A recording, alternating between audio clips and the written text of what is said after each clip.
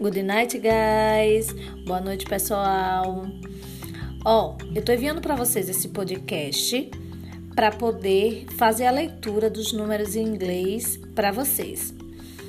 Eu quero que vocês prestem muita atenção, que vocês estejam com os números em inglês em mãos, porque eu vou ler, vou repetir, e aí vocês repetem em casa também no intuito de aprender, tá certo?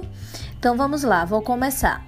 The numbers, os números. 0, 0, 1, 2, 2, 3, 4, 5, 6, 7, 8, 9, 10, 11, 12, 13, 13, 14,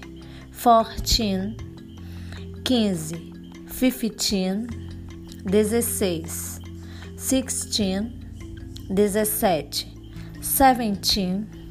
18, 19,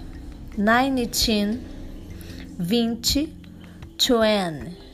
21, 22, 22. Observe que depois do 20 a gente faz como em português mesmo. A gente volta para o número. Então, em português a gente fala 21. Em inglês a gente vai fazer a mesma coisa.